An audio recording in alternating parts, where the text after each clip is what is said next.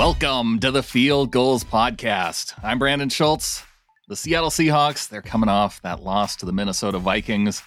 But, we have a game to look forward to. It is the 49ers coming up on Sunday, and this is a game we can all always get up for. So, joining me here, and we're probably going to go back and forth on this because this will probably go out on the Niners Nation feed. It's going to go out on the Field Gulls feed. Joining me to talk about this upcoming game, Rob Stats Guerrera. Welcome back. I feel like I need to shower here coming on a Field Gulls podcast. Like, can you wait a few minutes just to let me get a quick rinse in? Yeah. I think it kind of, it's a mutual situation. We could start this off talking about some mutual news, though, because Richard Sherman, he's a guy that could probably help both our teams. And it turns out he's going to Tampa to play with Tom Brady. I'm not that upset by this because personally, I remember the last time I saw Richard Sherman on the field and he did not look very good at all. And guys that are his age with his injury history generally do not suddenly look better. But I was surprised to hear him say that he had a lot of talks with the Seahawks because I thought there were some old wounds there that still had yet to heal, especially between he and Russell Wilson. As much as that got played up, I don't know if there was any kind of bad blood left between them. I feel like the biggest thing that we got from the Richard Sherman thing with Russell Wilson was that he told him that he sucked out on the practice field one time. And, coming from Richard Sherman, like that, does that seem all that weird? No, I mean, that's true to character for him. Although, you know what? You saw a very different Richard Sherman than I felt like we saw in Seattle, because he was always talking up Jimmy Garoppolo, and he seemed like a very supportive teammate down there in San Francisco. Yeah, you got prime Richard Sherman, you mad bro. We got Uncle Sherm, who was, coaching up the rookies and talking up Jimmy Garoppolo and telling Jimmy Garoppolo about certain tells that he had as a quarterback. So we got Uncle Sherm. You did not get that.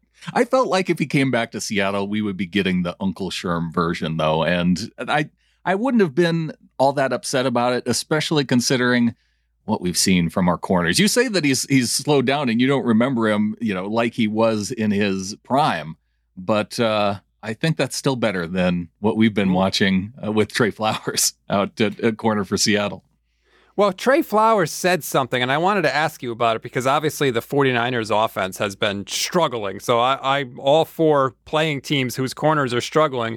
But he essentially said that he still had questions about what to do. He said, it's a schematic thing. I feel like I've got my own questions to ask. He said there's confusion among some guys on how to defend certain routes. It's all going to be an easy fix once we all get on the same page. Like, Trey, it's week 4. You're not on the same page yet? Well, and this is kind of unusual because I feel like, this has been the first time that the Seahawks haven't played their starters in preseason. And so for them to kind of be working through these things now, these veterans are never going to have a preseason off again if this is the way they're talking after 3 regular season games. I'm sorry, guys. It can't be this way. And I have to wonder, though, I just think about the amount of time that a guy like defensive coordinator Ken Norton Jr. has spent in the game. And if he thinks that, with veteran players like Bobby Wagner and Quandre Diggs and Carlos Dunlap up front, if he feels like he can put a lot on these guys, and maybe he's wrong about that, because what we've seen the last couple of weeks, this defense has crumbled, and especially in the second half. And I'm a little bit frustrated about it, especially the way they played against the Vikings. They gave the offense no opportunity to even do much of anything in the second half. And then pile on top of that, just some of the conservative calls by Pete Carroll.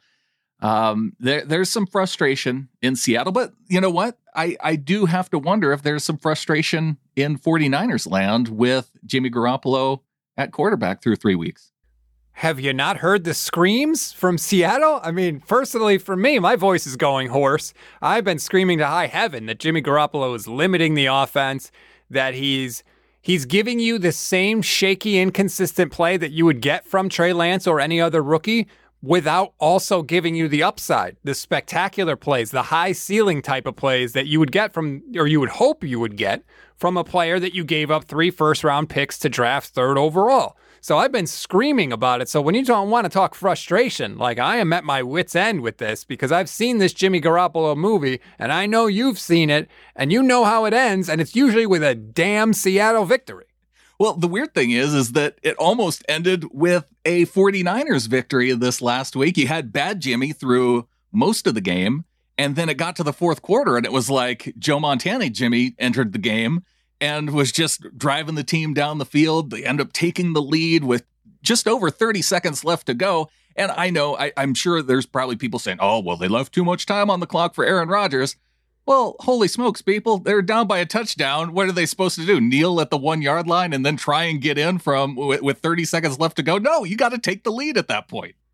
The only criticism I had of them at the end of that game was I think that, number one, Jimmy Garoppolo should have just waited a little longer to snap the ball. Like, once he snaps it and Kyle Juszczyk catches it, of course he should try and score. I agree with you. Going down at the 1 is ridiculous. And by the way, you can never assume a touchdown in the NFL. As we saw in Week 17 of the 2019 season, you ain't in until you're in, and sometimes you don't get there. My only criticism would be, in Jimmy's ear, I would have hoped that Kyle Shanahan would have said, run this play clock down before you snap the ball. And if he wasn't, Jimmy should have known by now that he should have done that. He's 30 years old, or he's going to be 30 years old. Like, he's been in the league long enough to know what's up. So I think they could have done that. But once the play goes off, you score when you score, and you have to have faith in your defense to do their job. Well, how about the 49ers defense through these first 3 weeks? That's kind of been the what was billed to keep the 49ers in these games with Jimmy G still staying at quarterback. They gave up some points early to Green Bay, but obviously shut down Rodgers enough up until that final drive. What have you seen from the defense so far this year? Well, I think the defense has been good enough. We got to get 2019 out of our heads. They were a historically good defense. They gave up fewer passing yards that year than any Legion of Boom defense had ever given up. So they were better than the Legion of Boom against the pass in 2019. That is not the case this year, especially with the injuries that they've had. But honestly, I thought Aaron Rodgers just went God mode for most of that game. Like, his average time to throw was 2.3 seconds, and he was still throwing the ball 10, 15, 20 yards down the field. That is amazing. And he was throwing it with accuracy, too. It's not like all the corners were just getting blown away right off the snap of the ball. Sometimes you got to just tip your hat to the other guy and say, you know what? He went Superman on us, and he absolutely did. Now, certainly Russell Wilson is capable of doing the same thing. We all know he can put the cape on like the best of them. But what gives me a little more hope this week, and you tell me if I'm wrong, when Russell Wilson makes big plays, it's not in less than 2 seconds. It's actually the complete opposite. It's when he's back there, he looks, he runs around, and then he finds somebody that gets open. To me, that's going to give the 49ers pass rushers more of a chance to affect the play than they had against the Packers, where it was literally snap, throw, and there's nothing you can do. There's times where if a team's all out blitzing Russ, then you see him drop back and throw one of those floaters up to Lockett or DK, and they run under it for a big play. But yeah, you're right. Most of the time, it's the big play comes when he's making guys miss. A guy gets open, and yeah, he finds Lockett or DK. So it's usually those receivers. And Lockett, man, he gave us a scare this last week. He was down on the field. It looked like he twisted his knee or ankle, kind of an awkward tackle. But he was able to come back and play the final drive, and he did look okay. So I'm kind of hoping that he's going to do well through this week, and we'll see our normal Tyler Lockett back out there this week. And then DK, the first half of last game, he tore up the Vikings secondary, and then they either made some adjustment or, like I said, they just weren't on the field much at all in the second half game against the Vikings. And that it's a little bit worrisome to me based on we've seen now 2 games back to back where the Seahawks offense has struggled, particularly in the second half. I thought with the Titans, it had more to do with Russ struggling a little bit in the second half against the Titans. Not so much in the second half against the Vikings. It's just he didn't have the opportunity. So, but either way, not a lot of scoring in the second half, and that's a little bit concerning. But it's weird because most of the time we're looking at Russ getting off to slow starts, and they've been absolutely fire out of the gate these last 2 games. Well, that's going to be a huge factor this week because the 49ers have been hideous in the last 2 games in the first quarter. Here's how bad it's been, Brandon. in the last two first quarters that the 49ers have played, first quarter against the Packers and the week before against the Eagles, combined, the offense has 39 yards and 1 first down. So that's how pitiful it's been for the 49ers in the first quarter. They're basically playing 3-quarter games. And if Russ comes out firing, like that is the exact wrong game script for the 49ers. They do not want to get down multiple scores early. They are not built to come back in games like that. I know they did it against the Packers, but there were some fluky circumstances that helped them do it, like a huge kick return and the fact that they got 2 straight possessions, one before halftime and then coming right out in the third quarter. The 49ers are not built to play from behind. So if the Seahawks can come out and go up 10 or 14 points early, that could be the end for the 49ers because their offense is just not consistent enough to come back when down double digits. I like to hear that. I also like looking at the history between these two teams because Russell Wilson, when playing in Santa Clara, he's only lost twice in his career. And I'll take that back. 3 times because his very first game in October 2012, and then was the next year in 2013, and then the overtime game in 2019. But all those other games there, Russell Wilson has been getting the wins. He always kicks our ass. He always beats the 49ers. There's always exceptions to every rule, but generally Pete Carroll and Russell Wilson have owned us. And it makes 49ers fans mad when I say that, but it's true. Like, these are the facts and they are not in dispute. Go look at the results. They usually find a way to win. And as much as, they might be struggling defensively, it just seems like in 49ers week, they flip the switch and they do enough to get it done. There is going to be one record, though, that I'm going to be watching because a lot of somewhat current era 49ers have their top single game performances against the Seahawks. Frank Gore, he had 212 rushing yards against the Seahawks. That was back in 2006, so that might not be current era. But Nick Mullins leads the 49ers in passing yards against the Seahawks in that 2018 game where he threw for over 400 yards. But Jerry Rice, this record hasn't fallen, and he had a 163-yard game against the Seahawks in 88. With this secondary, this is the record that I'm worried about going down.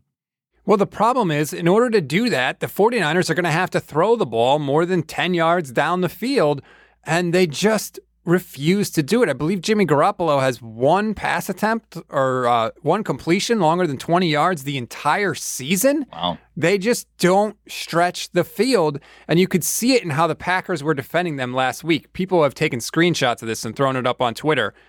Just on the game broadcast film view, if you take a screenshot, all 11 defenders for the Packers are in the screen.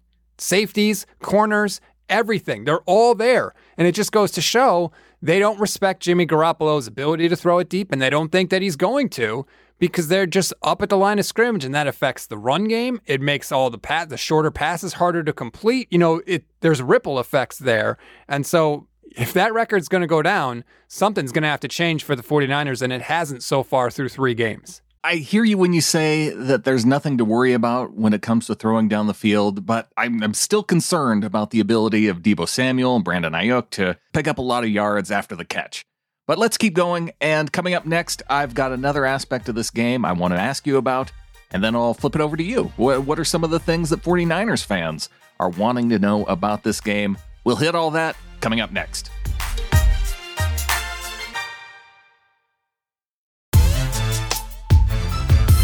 The first matchups within the NFC West are coming up this weekend. We are looking forward to the 49ers and the Seahawks. And stats, with the Shanahan offense and the 49ers, the run game is always an important dynamic to talk about. Plus, you have the added dynamic of Trey Lance coming in to run some plays. What have you seen from the run game so far this season? I've seen a whole lot of bad, is what I've seen. Raheem Mostert lasted 4 snaps for this team, and since then, no matter who they've put in there, it has not been very good. Whether it's a couple of rookies in Trey Sermon or Elijah Mitchell, JaMychal Hasty got in there for a little, but he got hurt. They just have not been able to get it going on the ground, and I think part of the reason is what I just talked about. So many of the defenders are so close to the line of scrimmage, there are more people there available to make the tackle on these plays. and they just have not been able to put it together. It's been very ineffective, and it's really stalling out the rest of the offense because Kyle Shanahan's whole game plan orbits around the run game. And when that can't get going, that means the play action pass can't get going, and everything flows off of that, all the disguises and stuff that they do. If you can't get the first thing to work, nothing else works. And obviously, that close to being 3-0 coming into this week. What do you think has to change then for Shanahan to make that switch over to Lance? I don't know. Because like I said before, you're getting all the bad, potentially bad stuff from Jimmy Garoppolo and none of the good. And so if he hasn't decided to make the change by now, I don't know what else could happen to make him change other than they keep losing. Because, maybe that's what pushes him over the edge, because that's what everybody says when they defend Jimmy G. Look at his record. Well, if that record starts to change, maybe, but it's not like his play has changed. He is the same quarterback that he has always been with the 49ers. So if you're just looking at outcome, I guess that would do it. But to me, the time is passed since. I mean, he should have been the starter from the second he was brought in, but... How realistic is that outcome, though, that there is some kind of significant losing streak when you kind of forecast the schedule going ahead? Is there any big stretch to where you're extra concerned? Well, they're kind of in it now. I mean, they played Green Bay last week, Seattle this week, then they go to Arizona the week after that. Like, that is a stretch of 3 games that is not going to be easy for the 49ers. And Jimmy Garoppolo, to his credit, has never lost 2 games in a row, but after the Cardinals game, it's the Colts, then they have a bye week, and then they play Chicago. So a lot of people are speculating maybe during the bye week they make the switch. A lot of times teams like to do that to give the backup, an extra week to learn things and prepare and get chemistry with the players. But if the 49ers, we're going to learn a lot more about them by the end of that Cardinals game. So we could see something there. He hasn't lost 2 games in a row. I don't know if Russell Wilson's ever lost 3 games in a row. He has not ever lost 3 in a row. Neither has Pete Carroll, obviously. So one of these streaks is going to end this week. Although, gosh, I feel like we face those streaks every single week this season so far, and it hasn't come out in our favor. But hopefully this week. What happens to the Seahawks? Let's say, for the sake of argument, that the Seahawks lose this game. Sure. Then they go to 1-3 on the season. They'll have, obviously, then they have NFC the Rams losses. coming up on a short week the next week on Thursday night. That's going to be a tough game. It's at home, though. What is the panic level if Seattle loses this game? Well, I think some Seahawks fans are hitting it already, just forecasting ahead with the 49ers and the Rams on the schedule next. After that, I think it eases up based on how we've seen Pittsburgh playing, New Orleans, and then they have Jacksonville before their bye week. So I wouldn't hit the panic button until I hit the bye week and I see what the Seahawks record is at that point. Now, if they lose even 3 out of the next 5 games and they only have 3 wins going into that bye week, then yeah, I think that's going to be a week where Seahawks fans are asking a lot of questions. I'm already hearing it with the defense. Ken Norton Jr., a lot of calls for him, but I think the heat is it's going to ramp up even more on Pete if you're looking at that type of record. But I also think that this is a team, we've seen them turn around things in the past. They have a lot of that same personnel that have allowed them to turn it around, especially in the second half of last season. So if it is a schematic thing and some of the players are starting to question that outwardly, for one, that's not something we see a whole lot from a Pete Carroll coach team. So on one hand, it has me concerned that they're not keeping it in-house like they have in the past. But at the same time, generally they resolve these issues and figure it out moving forward. So, you can put your glasses half full, half empty hat on and look at it both ways.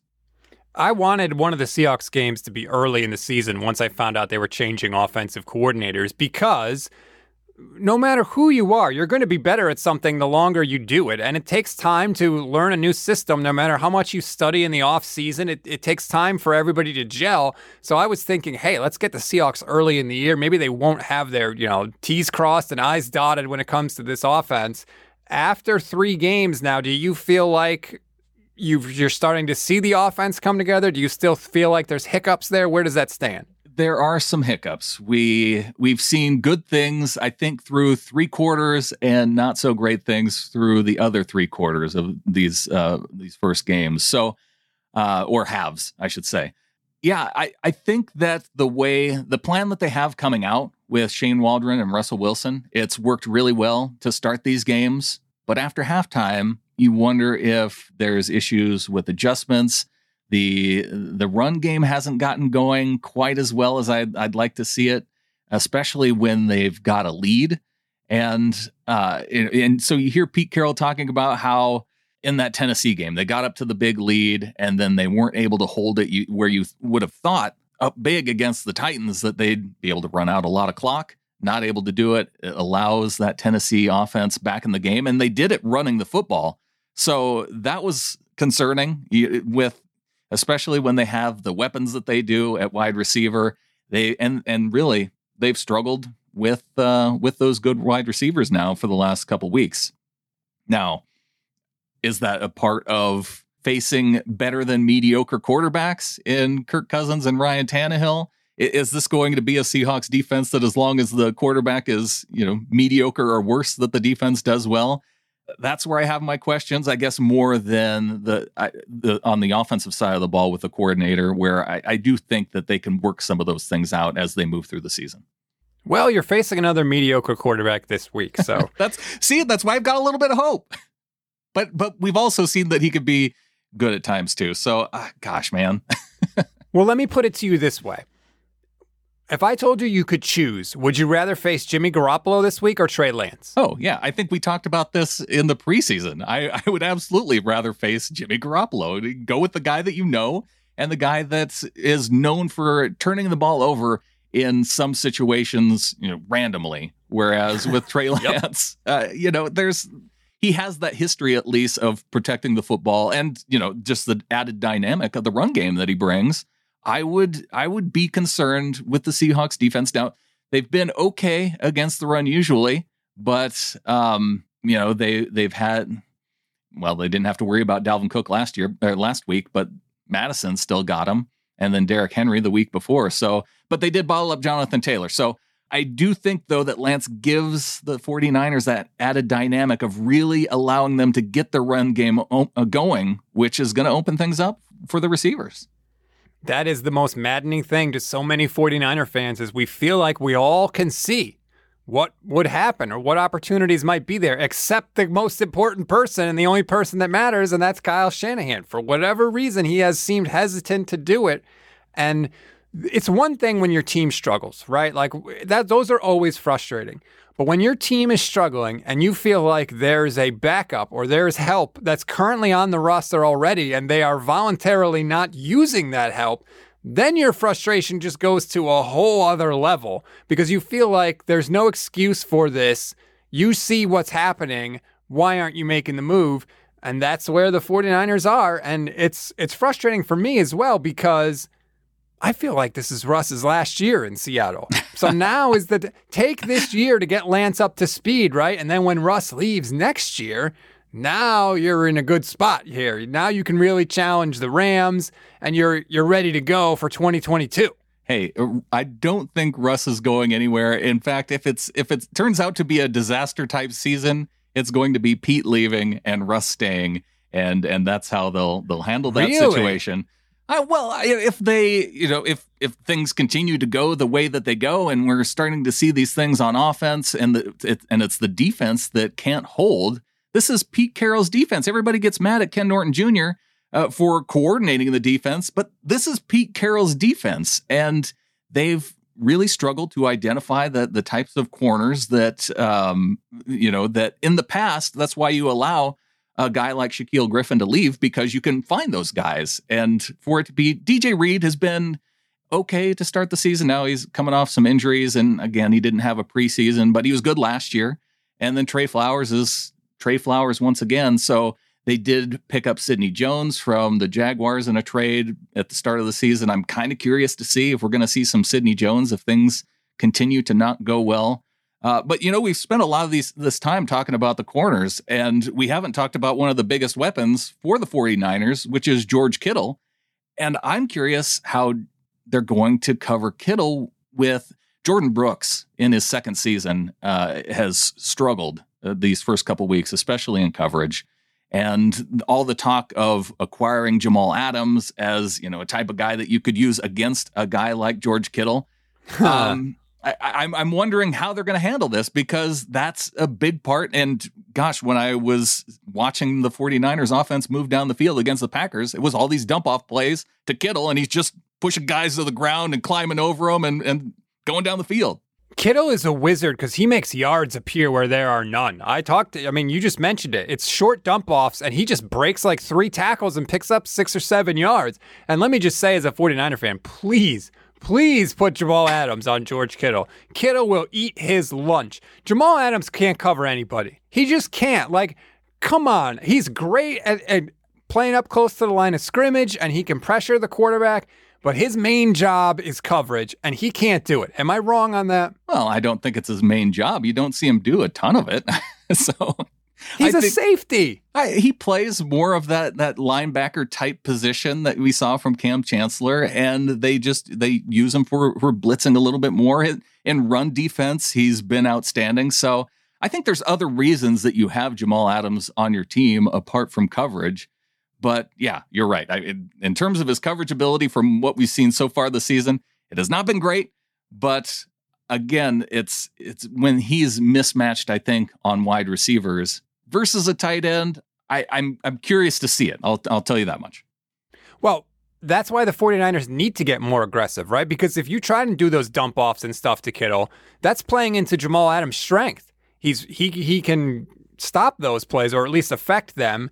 You're not using the matchup to your advantage unless you're challenging Jamal in coverage, sending Kittle down the field, maybe on some choice routes or just any kind of route deeper down the field. You would like to think that, the highest paid or close to the highest paid tight end in the league is going to win those battles. But I just hope that that's what the 49ers do, because if they throw it short, they're playing into Adams' hands. Yeah, it's going to be a fun game to watch coming up on Sunday. Any predictions about this game? I just did my 49ers podcast for the week literally before we hopped in here, and I had to give a score prediction, and it's going to make people mad. I think we're going to see more struggles from the 49ers offense. I think we're going to see Jimmy Garoppolo, who seems to struggle against this Seahawk defense. He's going to continue that. And unless they want to switch it up and give Lance significant playing time, I don't see what changes with this offense. And I just have more confidence in Russell Wilson to make one play in a close game than I do Jimmy Garoppolo. So I predicted Seahawks 24, San Francisco 20. It's predicting a one-score game is I just based on how this has gone for these past 5 games, working backwards. 26-23 last year, 37-27. That's one anomaly. But then the 3 games before that, all one-possession games. The other 2 were overtime games. So this, I do think it's going to be a close game. So whoever has that ball last, I feel like is going to have the advantage in this game. And I kind of hope it's Russell Wilson, because we didn't see it work out in overtime against the Titans. But that means I think that there's something good coming around the corner. So I would like to see Russ have the ball last and take it down the field against the Niners to close this game. That is literally the exact situation that I want to avoid. Like, I would be terrified, even if it was just 30 seconds like we just saw. But again, I'd be terrified if it's our Seahawks defense that's trying to defend even, say what you want about Garoppolo, but all the other weapons that he has around him. I'm worried about those just dump off passes. Once the defense is worn down in the second half, that Kittle's just going to go, bowling over dudes. And so that's my concern if the Niners have the ball last in the game. What's your final score prediction? I think a low scoring game is probably right. I'm going to go, I'll go 27-24 just because low scoring games now in the NFL are under 30. Yeah, well, not for the 49ers. They can't get 30 points. It's so frustrating. Well, we will see. He is Rob Stats Guerrera at Stats on Fire. You mentioned your preview show. If the Seahawks fans want to go and check out and hear what you guys had to talk about going into this game, where do they go to check it out? You can go to the Niners Nation Podcast Network. My show is the Gold Standard Podcast. It comes out every Thursday for you. It'll be there. It'll be a lot of complaining about the 49ers, so you might like it.